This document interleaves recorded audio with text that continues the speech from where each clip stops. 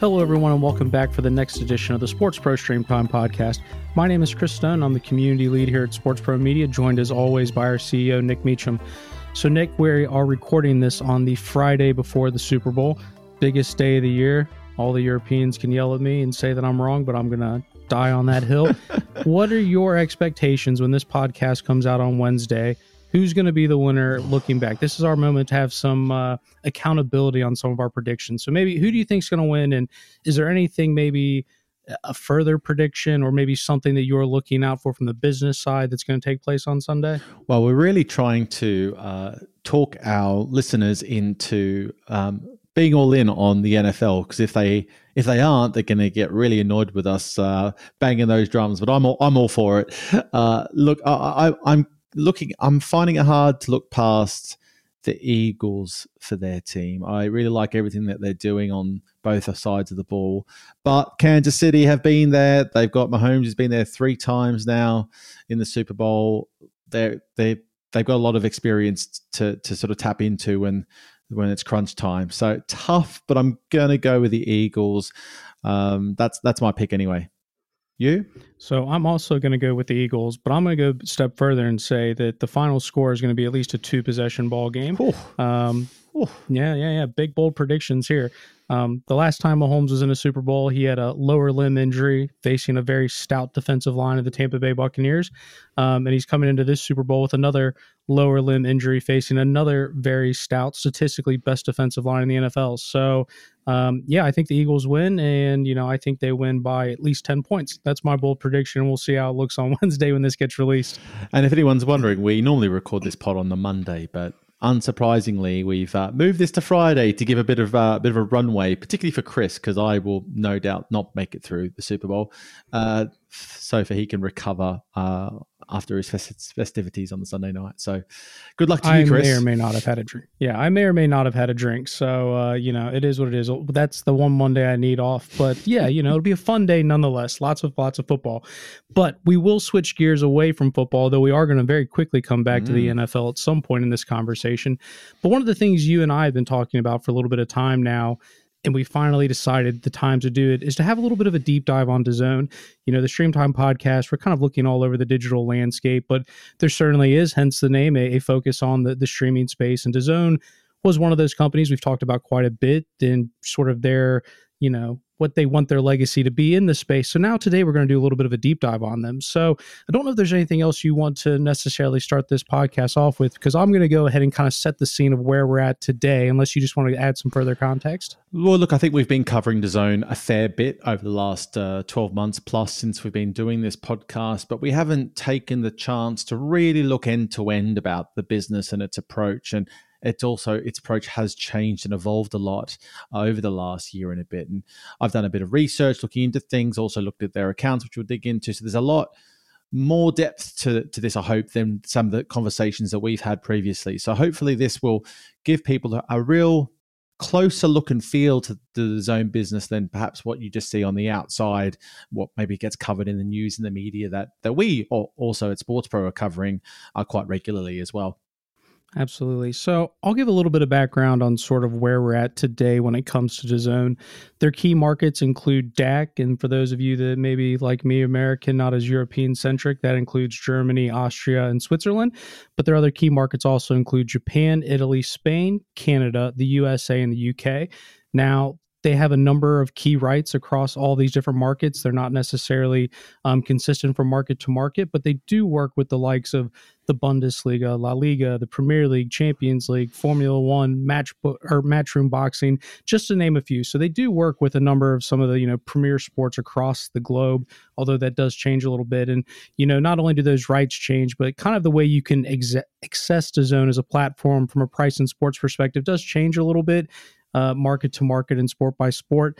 For example, you can access some of their boxing via pay-per-view, but they also run a subscription model, typically in the most part. But even within those subscription models, they do offer a different tiered model. One example would be in Spain, currently for €24.99 per month on a rolling basis, or it is $19.99 with a minimum of a 12-month contract. But then you can also get a La Liga only package for $18.99, or a $12.99 package for everything except Spanish soccer. So, they are somebody that has global ambitions, but they are sort of operating at a local market by market basis, which includes which sports are included, the pricing models, and sort of even kind of the monetization bits, whether it's pay per view or subscriptions. So they're doing a little bit of everything, and they're doing it all in different markets. And that's sort of where we've gotten to today, Nick. In terms of how we got here, they are based in the UK, and they started off, before then, as Perform Group, if I remember correctly. Correct, yeah. Maybe Nick, you can give a little bit of a history of, that's how we got here today. Maybe a little bit of how we've gotten to this point. For sure. And I'll caveat from the beginning that I'm going off what I think I know. Some things have been researched, and some of them are just going out of my brain. So the old caveat, don't treat this as gospel. I'm not chat GBT and regurgitating the exact details here, but this is kind of the journey that I think they've been on, and also the take I've got on from the research that I've done. But yeah, their journey came, and they were fostered out of Perform Group, which at the time was quite a real leader in the sports digital media space. They were working with a load of different sports properties right at the early stages of sports, taking a more direct approach to their media activities. And they fostered out of, there was a group of directors. The names that come to mind are John Gleasia, James Rushton, and Simon Denyer were the three key names that come to mind. I think I'm missing one or two, but they were kind of like let's say the founding directors of the DAZN concept. And they basically were, they launched the whole product, but the initial launch, if I remember correctly, was in Japan, actually, where they were able to secure a deal with the J League, which is quite a comprehensive deal at the time. Gosh, I think the number was a 9-figure deal, 100 or 200 million or something like that, to be the new home of the J League moving forward. And there was a few reasons for that at the time. I believe was, in terms of Japan's adoption of streaming, and the tech infrastructure that supports streaming was just in a great place. And obviously the J League was willing to really make a big commitment by going into partnership with DAZN at that time. And that was the launch pad, I suppose, for DAZN to launch that quintessential Netflix of sports brand, which has been used and perhaps abused since when they launched. I think it was actually in their press release, if I remember correctly, when they did launch the business. So that was the sort of the starting point for them. And they had a very simplified business model, which I think did really replicate Netflix in many ways. One is a single and simple price for subscription, so a monthly price point. And that was pretty much standardized across market by market. And that was pretty much it, in terms of they shifted into boxing, and fight sports became a huge area of focus, particularly in the US, when John Skipper joined as chairman, who's ex-ESPN, because most of the main premier media rights were all tied up. But their sort of positioning was that you weren't going to have to do pay-per-view then. It was going to be, you just pay for the monthly service like any subscriber would, and you get access to all this incredible fight sports. Now, where we are today is very different to what that looked. There's a lot of learnings I think they've had over time. So, for example, you mentioned pay-per-view in the run-up. Pay-per-view is now part of that business model again. The pricing model does change market to market. But yeah, now there's been a quite an evolution and a journey they've had since they first launched. Now, what is that? I guess the question would be, is there anything before we really jump into the meat and potatoes that you think along that evolution, this new ownership group is perhaps planting their flag as this is where we want to take it? Because you mentioned those three names at the top. They're still kind of vaguely associated, but not necessarily that day-to-day leadership per se.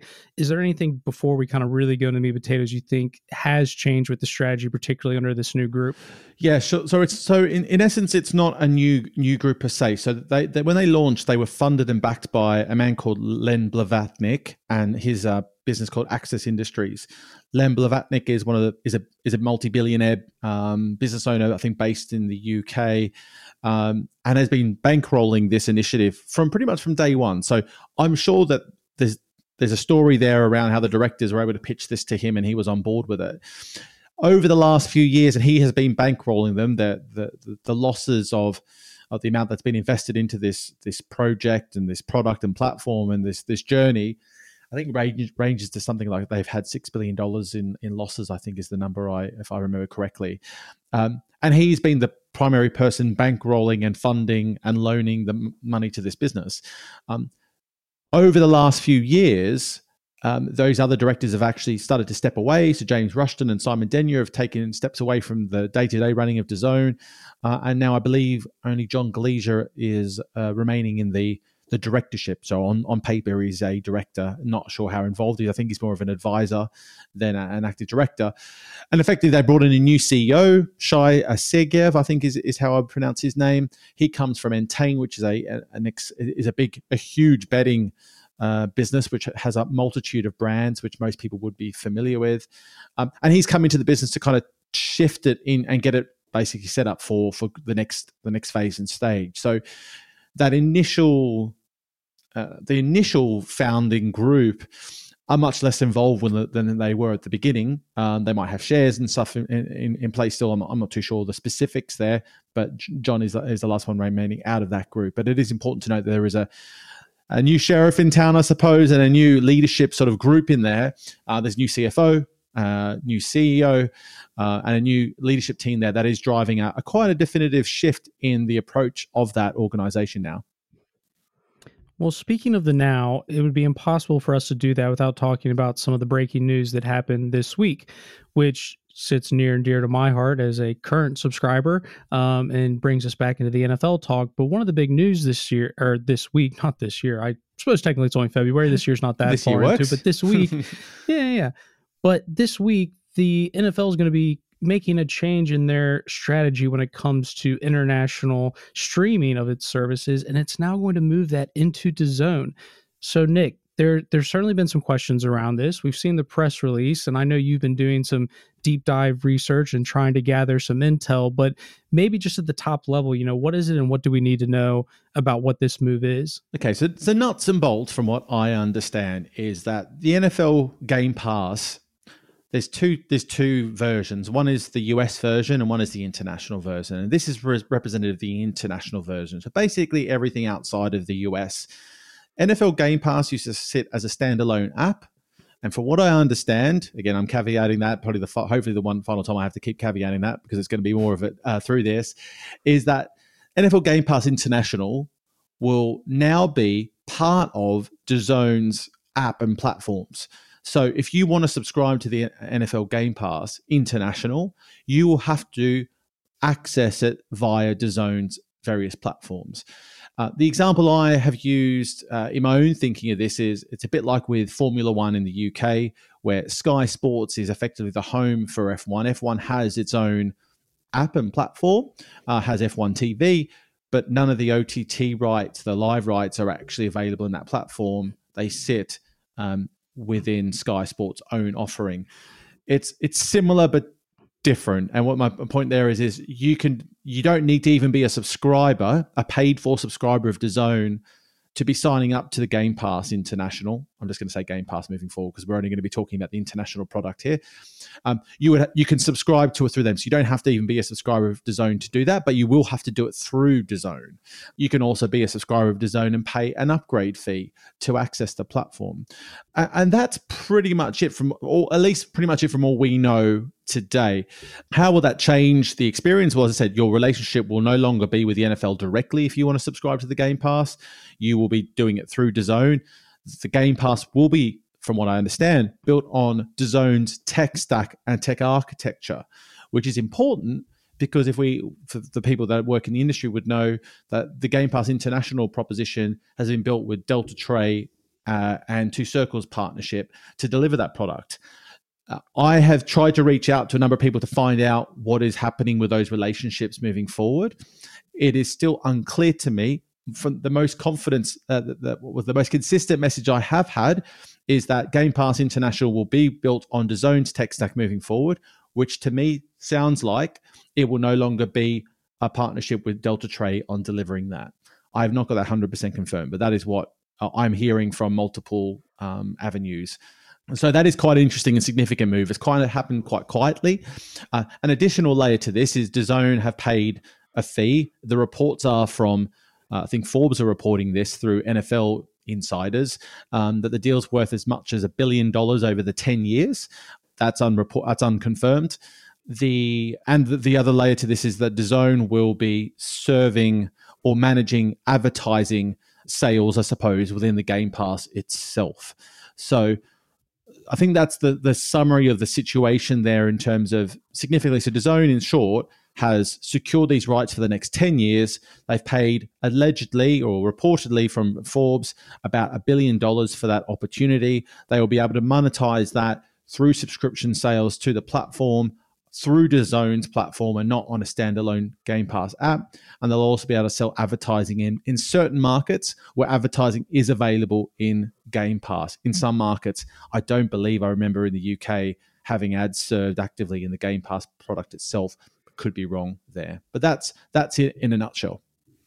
That's a very big nutshell, actually, isn't it? It's more than a nutshell. Yeah. That's more like a big synopsis. Yeah. Well, in terms of maybe some of the financial side of this, Game Pass International, I think you could describe as purely D2C. That's, being essentially my subscription is going directly to the NFL.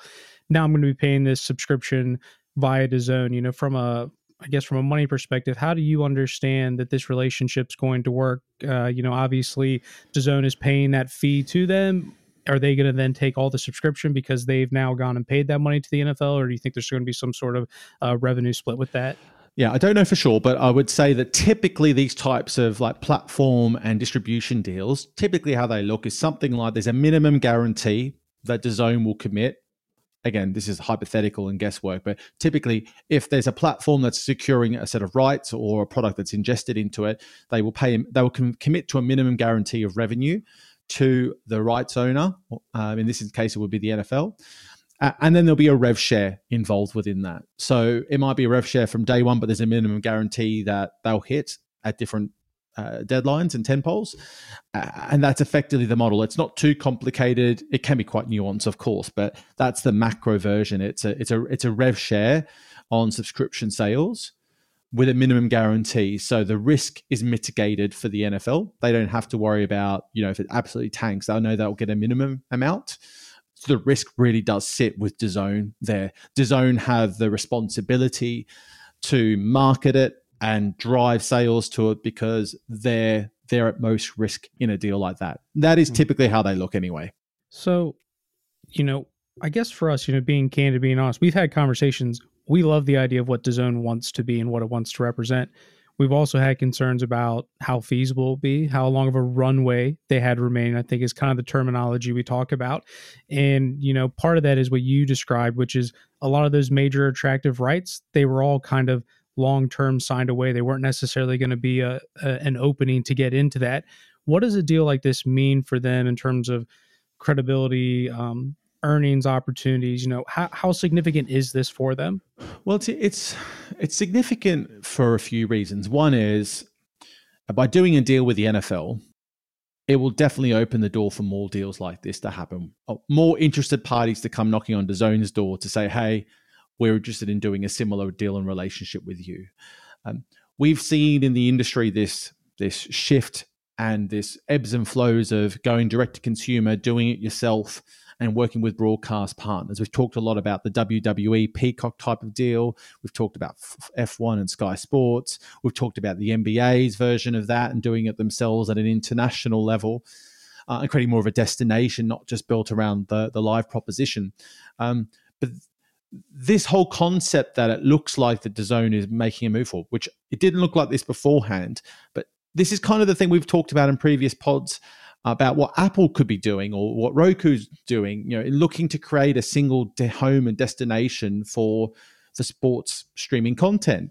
You think about it, these types of deals don't have to be exclusive, although in this case, from what I understand, the deal is the exclusive home of Game Pass, which is very nuanced, but it's not the exclusive home for the live matches. So for example, the UK, Sky Sports deal still will continue to exist to have live matches. So it's interesting because it sort of finds a way to go around to the existing architecture, I suppose, of the live rights space, where actually live rights are typically in Europe are limited to those 4-year windows or 3-year windows because of anti-competitor law. Well, this is a 10-year deal globally, but I don't think it's going to fall into that whole world because it's a platform placement rather than just a rights acquisition itself. And those rights are still available through different partners. So yeah, in short, DAZN's model here, from what I've heard and understand, is they were going for them being this single destination. Now they're doing, we talked about it recently. Actually, I don't know if we talked about it in the podcast, but we've covered it. Is they've recently done this big deal with Amazon Prime and Prime Video to have DAZN available on Prime's platforms, I think globally as well. So they're trying to be in every shop window and trying to be in as many places and discover as many places as possible to give themselves the most chances of basically selling subscriptions and getting more audiences. And I think that the goal will be, this is just the starting point for DAZN to try and build these types of relationships with other rights holders to go, hey, bring your platform, your OTT platform into our ecosystem. We'll help you sell it. We'll create this sort of channels concept, which again, like a Prime Video has, where they've got something like 50 different channels, I think, in the UK, from what I understand, and that changes market by market. But do that from a sports perspective, and then you can go to DAZN, you can decide whether you want to sign up to the NFL or any one of the other sports properties they might be working with. So I really feel this is probably a flag in the ground for DAZN to say, hey, well, this is the first deal of many that we're going to be going out to market with. I guess what's interesting is the goal was to be the Netflix of sports, and that probably at the time meant getting exclusive rights, which is obviously a much more expensive proposition to do that. They pretty much got locked out of that just because of the length of some of those deals, but this is almost kind of like a back door to that. Now, granted, there's going to be limitations in the sense of geographic regions or the fact that, some of those deals might not, the NFL has always done a really good job of leaving openings to sign other deals like this, but it is interesting. Is there perhaps a downside to this particular strategy that, it seems like, oh, this maybe was an idea they could have started with? Is there a reason why maybe being pushed to this isn't maybe as rose tinted as it sounds? Well, I think from the concept of someone else doing it beforehand or them doing it beforehand, I don't know if the technology was just quite at the level it needed to be able to create this environment where you can start serving secondary platforms in your own platform and manage the subscriptions and the sales in the right way to where it is today to be able to pull that off. There's still a risk there's still a risk involved from DAZN to take this opportunity on. It's a big commitment financially, whether it is the $1 billion or not that's been reported, but it gives them an extra layer to their offering that can make it more likely that people like you and I will actually go onto DAZN platform and consider subscribing either to DAZN as a whole or just to the Game Pass, because they've got more breadth and more options available. Because otherwise they were never really going to be able to unlock a bunch of markets. This gets some scale really quickly to have an impact and have a place that it starts to, I guess, ramp up their position. And having the NFL on board, it's a major sports property. To do a deal that is global like this is pretty unheard of in this industry.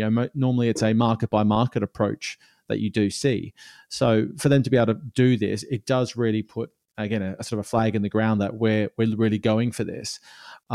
They've, looking from what I've seen from some of the numbers and their approach, they aren't stopping their approach to spending on media rights, but they have to be very confident that they're going to have impact because they've obviously spent a lot of money up until this point. So look, there's not too much. There's risk involved when you have to commit this sort of outlay. I think it's a great move for them. I do wonder what the journey is going to be like for users. If you think about the example I gave about Prime Video, well, in theory, you'd have to be a subscriber of Prime Video to go to DAZN to then go to Game Pass. Now, obviously, that's not the ideal journey, but that is a possibility based on the recent partnerships they do. So that would be a bit messy for a user, but I do think that it's going to, at the very least, open more doors for DAZN to cross-sell partners of people who maybe were interested in the Game Pass to, hey, come and spend a bit of extra money, only £10, £20 a month or whatever it might be, and you can access the wider catalogue of DAZN as well. So yeah, really interesting to see how this plays out and if it can give them a cross-sell opportunity that is quite unique, I suppose. Well, the other user experience element that I'm interested in, I've only ever known the Game Pass platform to be one way, and that's the Delta Tray way, which, I did have its issues, sure, whatever. But like at the same time, like I used it happily for many years. What I will be curious to know is one of the things that DAZN had talked about was getting more betting involved with the platform and all those other different features that they wanted to include to try to basically create a more sticky platform.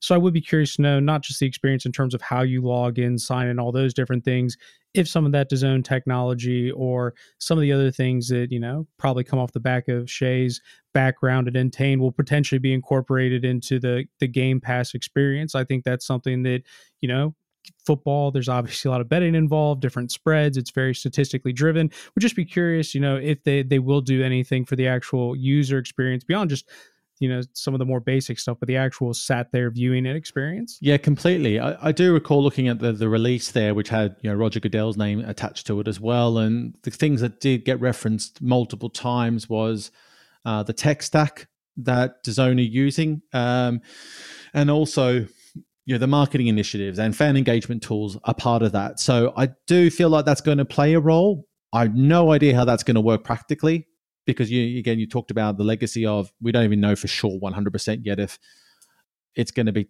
lifting the Delta Tray version and plugging that into the zones, or is it actually rebuilding Game Pass completely into the DAZN tech architecture and doing a full migration. I don't know how that will play out. I don't have enough technology. I have a base idea of how tech migrations work, but not enough to know how achievable all that is. And then the ability to then just start throwing in all of DAZN's fan engagement initiatives, betting initiatives into that.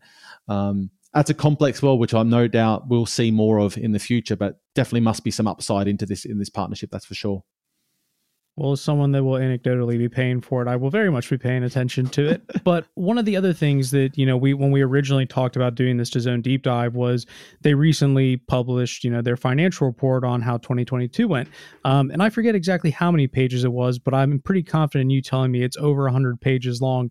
And you went through it and, fine comb every little nook and cranny, every little detail you could find, quite extensive. And, there were some interesting things there, not only just from the financial side of things. They just talked about some of the performance across 2022.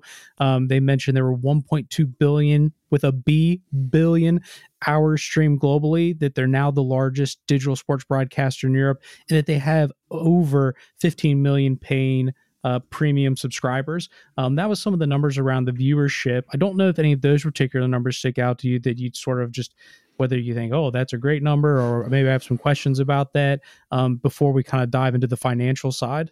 Yeah, look, so the accounts that I went through came out at the start of this year, but actually for the year of 2021. So the hard part is when you're looking at something effectively a year and a half ago is, particularly in a fast-moving world like we're in and what DAZN's business is, you don't get the full picture. You don't get the current picture. You can get a sense of where they're going and maybe some of the things that have happened along the way, and you have to be following that business to know. But I think from the numbers that they've shared, the fact they've got 15 million paying subscribers is not insignificant. You look at the other properties that exist, at a global scale. I think Netflix is in a couple of 100 millions if you want to start comparing it that way. So 15 million isn't to be sneezed at, that's for sure. Where it gets a bit tricky is the cost of media rights are quite expensive to buy and acquire.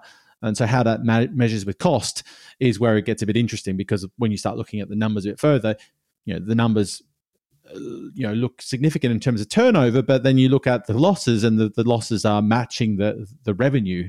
What I mean by that is they're losing as much as they are turning over, which is a pretty huge gap in the sort of the P&L. So no, in terms of those numbers, I think they are significant. It's the first time I think I've seen numbers that talk about the subscriber base they've got. I do think generally it's interesting on how you measure viewership. Generally, in terms of they've put how many hours? Did you say it was billions of hours? 1.2 billion. Sounds amazing. How do you contextualize that? No idea. But I do think measuring by time is one of the best measures you can do for people's engagement. We've talked about that internally as a media business. How much is a view worth on social media to what it's worth on your platform, and time's a great measure of that. So anyway, they're big numbers. You have to start comparing them against the others to get a sense of how significant they really are. But yeah, some nice numbers to be throwing around to set the scene of how your scale is. Well, that was the viewership numbers, but then there's a whole lot of pages talking financial numbers. And even in the run up to this conversation, you had to educate me a little bit on different abbreviations like EBITDA, whatever that's supposed to mean. I'm sure you can give us a quick run through of what that is. But in terms of the financial numbers, you were able to, I think, speak to some folks at DAZN to try to get some clarity on this, just because it is quite a dense document. Not only is it over 100 pages, but I'm sure there's a lot of financial talk in there. Are there particular numbers that came up in there that you circled as big highlights, or maybe things that you had to double check just to get some clarity on? Sure. Well, the top line numbers, 2.3 billion in revenue, which is a 70% increase year on year, is a decent number. But like I said before, there's 2.3 billion of losses in the same year. Most of that's attributed to the fact that they've acquired the major Bundesliga and Serie A rights in Germany and Italy, respectively. But those numbers are still pretty significant gap to follow. What's not clear is how much is still left outstanding to how much of that is the costs covered of the whole media rights cycle versus an upfront, what's upfront basically, and what's still remaining in those deals. A few other numbers that do come to mind. The operating losses grew to 1.35 billion. Operating costs are up to 2.9 billion. That's up 44%. But their operating margin had dropped to 87%. What's interesting is they spent $2 billion on rights for the year. And they've really upped their investment into original content and marketing, which is up to nearly $500 million in 2021. So that, there's some top level numbers, but just to give you a sense of scale, there's 2,500 employees on their books at the time of those accounts, which gives you again a sense of the scale of that business and operation.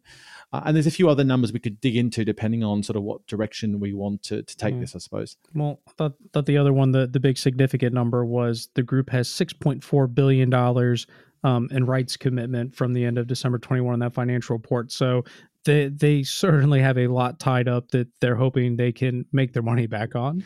Yeah, definitely. You're talking about $1.9 billion is due within the next 12 months.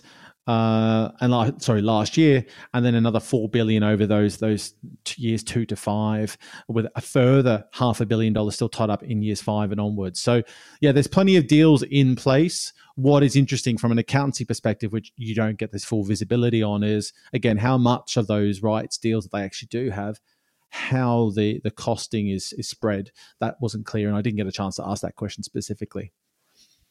Yeah, well, one of the things I think came across, it sounds like their new goal, and speaking of EBITDA and all those good things, is DAZN's new goal is reaching profitability.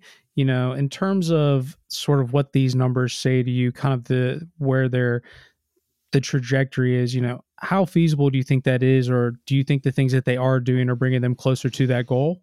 Sure. One of the things they've been saying in very publicly and also to us is, their goal is to be profitable, and profitable by, I believe they're actually aiming for, well, originally was 2024, but the feedback I had was they're actually aiming that in Q4 this year, so the end of 2023, they are looking to achieve profitability in that quarter.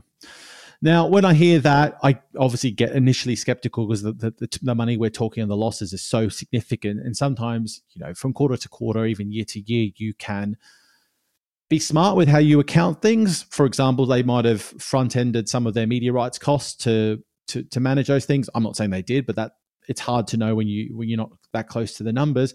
But what they have said in addition to hitting it this year in Q4 is that is ongoing profitability from 2024. So what they are saying is that in 2024 onwards, they will be profitable.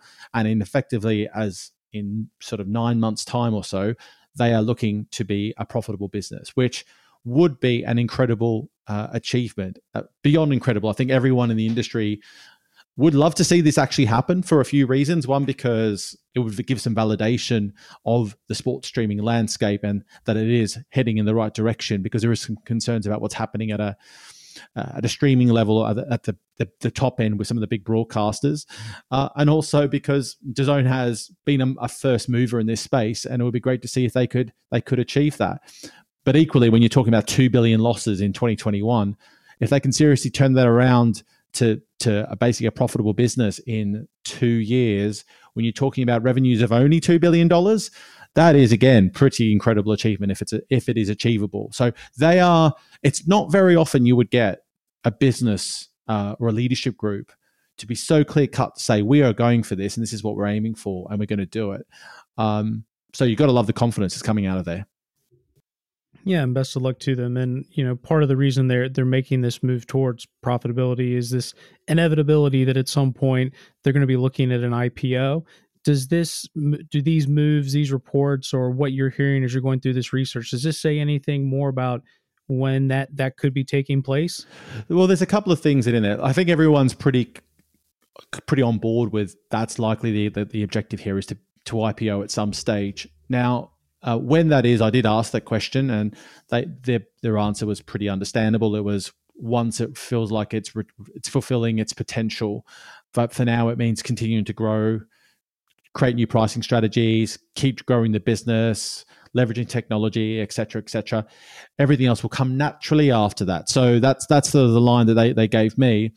I know that I did see from the accounts there is a few shareholders that exist that have deals tied into possible IPOs, which I'm not going to try and explain because I don't really quite understand it completely. But all that means is there was a timeline of that, which is pretty imminent in the next couple of years. So my gut is I think they want to move within the next couple of years if they can.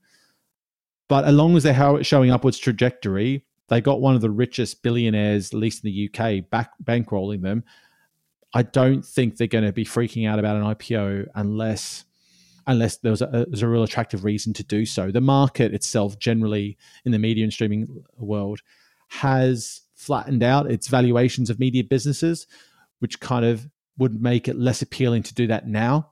But if they can show profitability at the end of this year, there is no reason they couldn't IPO then, because that would be enough of a runway in a story, and the data and the financials would show the trajectory was going up and up and up, and would be appealing to people to invest into. The question would be there for me would be the market landscape and whether the market's ready to value that business at the multiples that they would be hoping for off the growth they've had.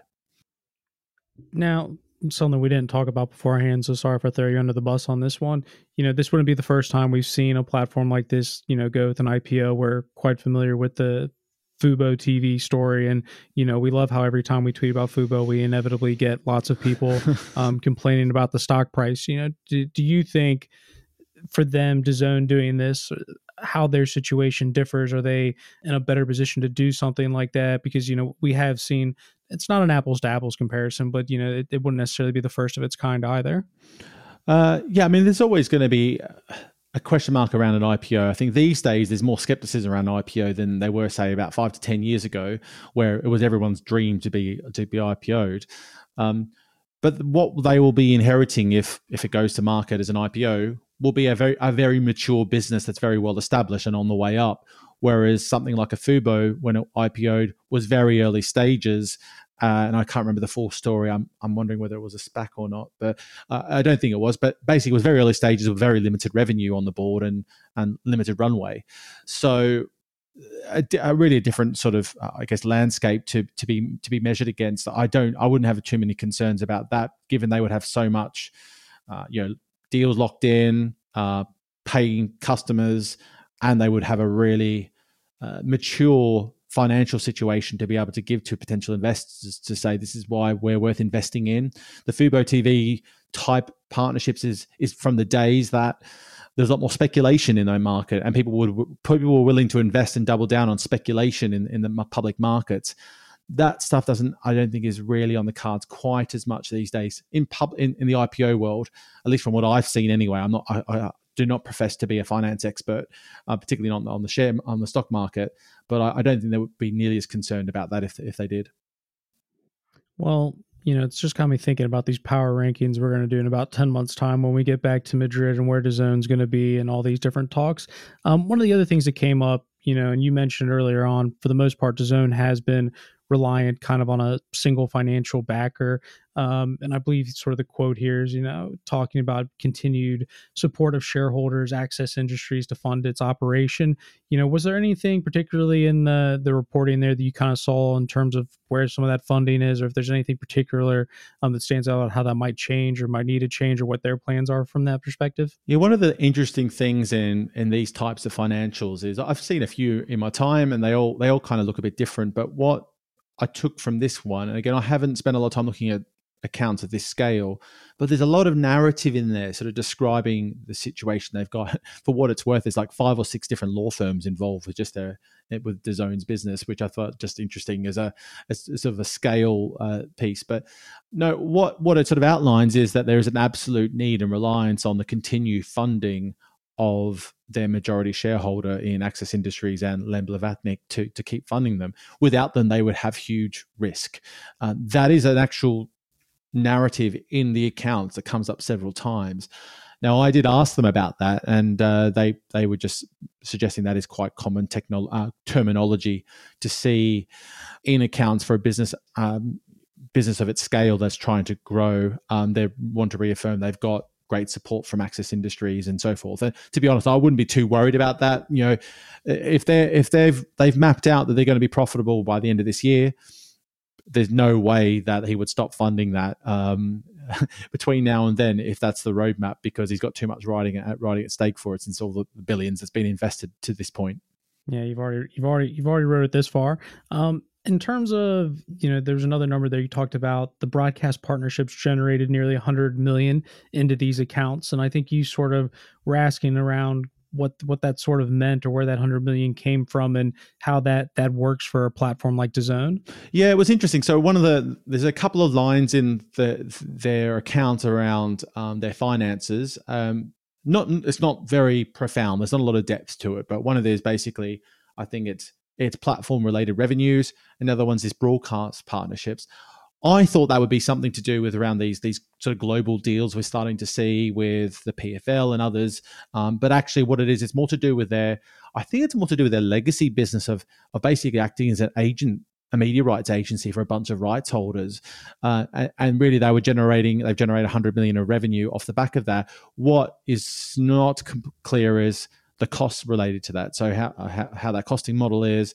But what I have heard or got a sense of is that type of business, that media rights business that sat within it, sat completely or very separate to the rest of the operation of DAZN, but also isn't a priority moving forward. So I think, I'm trying to remember the deal now. I think it might have been European Handball was announced as a deal that they have renegotiated.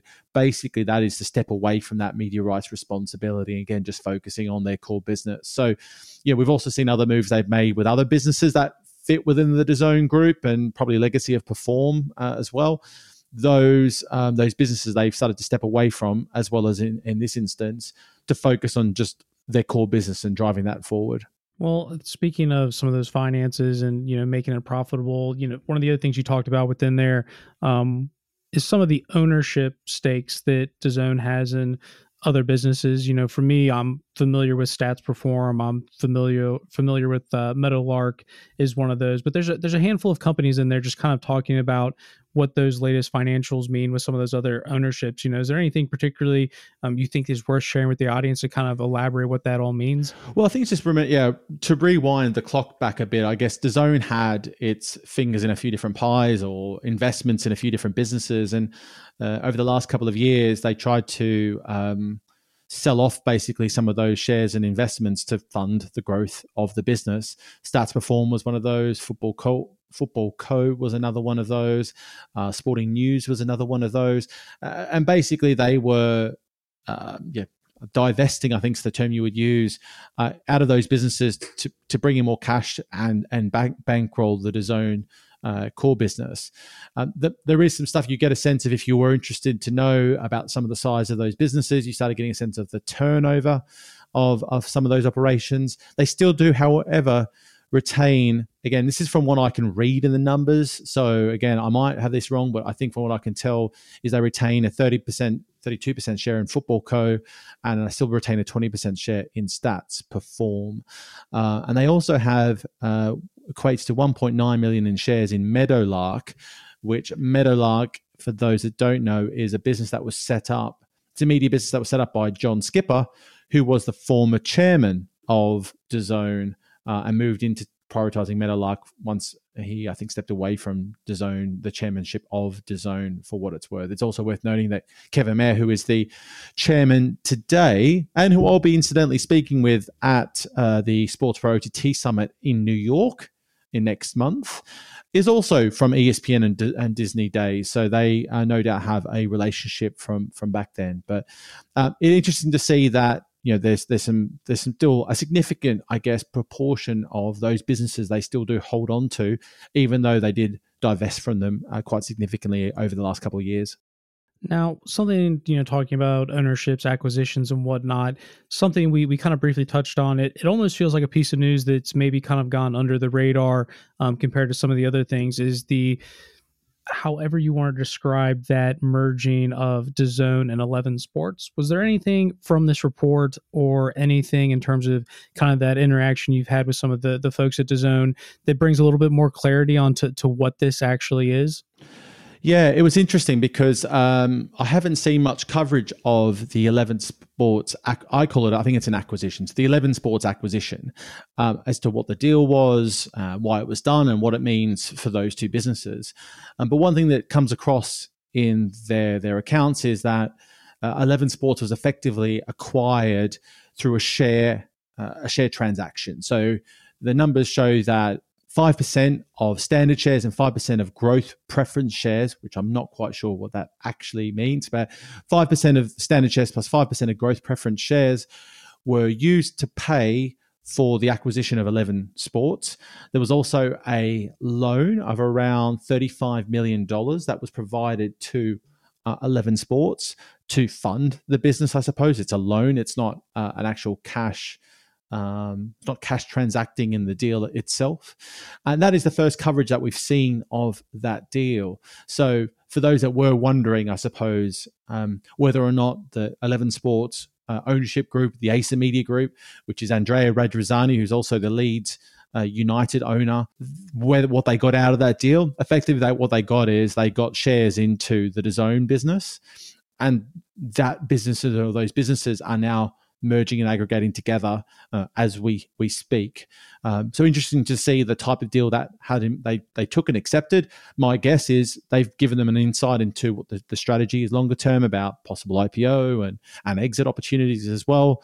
But yeah, that's a bit of insight into what those two businesses, or what 11 Sports has brought to the table for DAZN and vice versa. I'll be honest, when you start talking about shares this, loans this, it just makes me think of Chelsea's transfer strategy over the last month, where they spent something like £600 million, and not quite sure how they split and diced everything. That's basically what I'm hearing. Look, it's just numbers on paper. It's just numbers on paper ultimately, right? Until it's just money. It doesn't really matter. No, it's interesting just to see how they've used shares as part of the transaction. They've also acquired a few other businesses over that time. I'm not too sure the details there, but look, I mean, it doesn't sound like it's a complicated deal. Is I guess the most interesting part for me. So in terms of, where some of that revenue is coming from, I thought one of the things that was interesting, you talked about of the 1.56 billion, 1.08 of that is coming from Europe, 238 of that is coming from Asia Pacific, I presume mostly from Japan, but then it's only 192 from America. I know they don't have a lot of rights. I just thought maybe some of the boxing stuff may have been a little bit bigger, but that's maybe just be a little naivety on my part. One of the other things you also mentioned, kind of briefly talking about some of those broadcast partnerships with the likes of Amazon, in terms of kind of going through those revenue splits and where that money is, necessarily coming in. Was there anything in particular that's worth mentioning or talking about from your eyes? And then perhaps maybe talking a little bit more about some of those broadcast partnerships that they do have in place with someone like an Amazon? Yeah, you're completely. I think you're spot on with regards to the revenue split. I thought it was interesting to see the numbers there. Asia Pacific was probably a bit lower than I expected. So was USA, but you'd have to look and go back and see what events they were having, particularly that were relevant to the US, because most of the US revenue, I would guess, is built around the boxing. And now more recently shift to pay-per-view, and even the timelines of when pay-per-view was in play, I can't really be sure of. So I haven't done too much investigative analysis around that. But yeah, those revenues are significant. You're talking hundreds of millions of dollars over the year. But equally unsurprising that Europe is the number one, given the rights they've acquired in Germany and Italy being the top tier rights in those respective nations. Also, what's interesting is they do have some commentary in the finances with regards to Matchroom and the relationship there. For that same year, Matchroom USA, which is a joint venture between Matchroom Sport and DAZN, it looks like turned over about 90 odd million in revenue and broke even as a business. I don't know whether that's included in those other numbers or it's completely standalone. My guess is it's standalone. But again, I'm not 100% sure on that. So it maybe, I think one of the things I've heard through the industry over time is they were really expecting, you saw several years ago, they did some major deals with Canelo was one of the major boxers that they did a deal with. They fell out. There were some contract issues at the time. Then I think they went back onto the platform after some ebbing and flowing.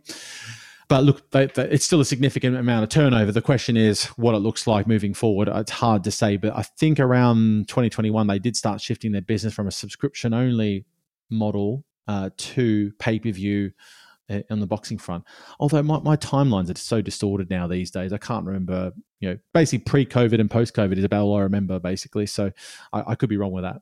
Yeah, well, there's all kinds of interesting numbers. I mean, you took some notes on some different things, and I think it's interesting looking at some of the numbers just around kind of their carbon footprint. Maybe not what I would have expected to see in a financial report, but it's talking about 23% of events use cloud-based remote commentary, 82% of editing was done remotely in the cloud, and then it talks about they produced 1.2 tons of carbon dioxide per million of revenue, which is nearly half the number compared to last year. Now, I'll be honest, you talked about visualizing or kind of, talking about what those numbers actually mean. They're not always easy to understand, but I suppose if you can sort of make those sort of improvements there, it is interesting that some of that stuff comes in, and be curious to know what some of that remote production does in terms of cutting some of those costs, in terms of how much money they're spending to try to monetize those rights. Yeah, it's really interesting to see in the financial accounts them have such a detailed description of their carbon footprint and sustainability work that they're doing.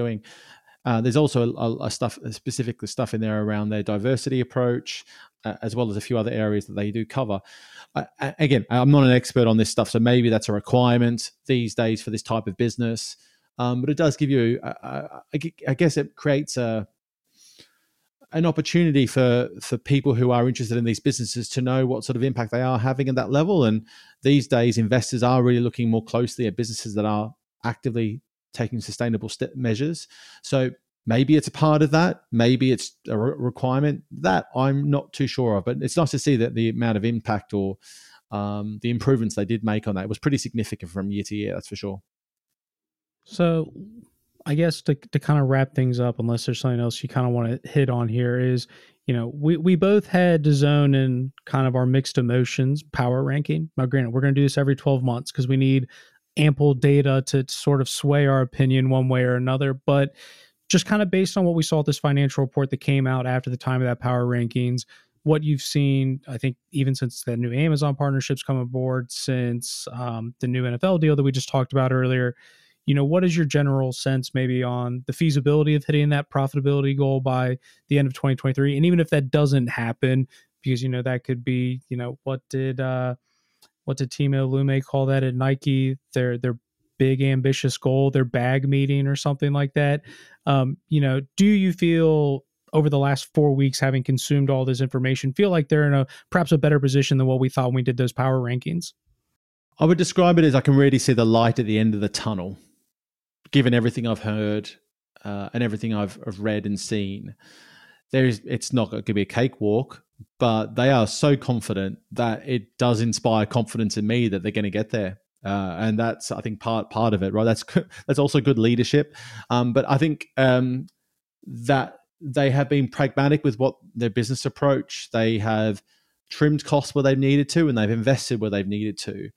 And I think if you look at what the moves they've made in the last 6 months, the announcements they've made, the deals they've made, this shift to be partnering and distributing as much as they possibly can, the DAZN product and platform.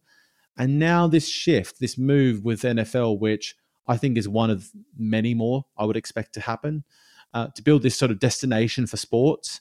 It almost brings that whole Netflix of sport idea and concept back to the table again, which most of us in the industry did write off. Now, one deal, this NFL deal, is not going to achieve that. But if they can pull that off, whether it's non-exclusive or whatever, what have you, they can make that work and continue to scale the amount of partnerships they have and ingest more platforms, D2C and OTT platforms on their platform, then you've got to really like the direction they are heading. And it's just a matter of time for them to build an absolute market-leading platform in this space. We've speculated a few times on different pods about what Apple's approach is.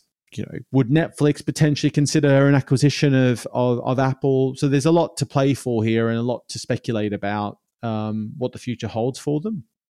But all the noises they are making and most of the moves they are making, you have to admire. And that is a really big shift to where I think many people saw things a few years ago.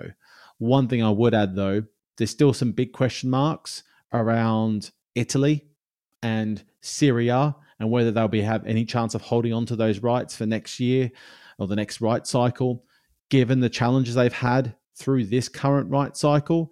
If they can hold on to those rights, they can hold on to the Bundesliga in Germany and maybe pick up another one somewhere else, then they're going to be in a really solid position moving forward.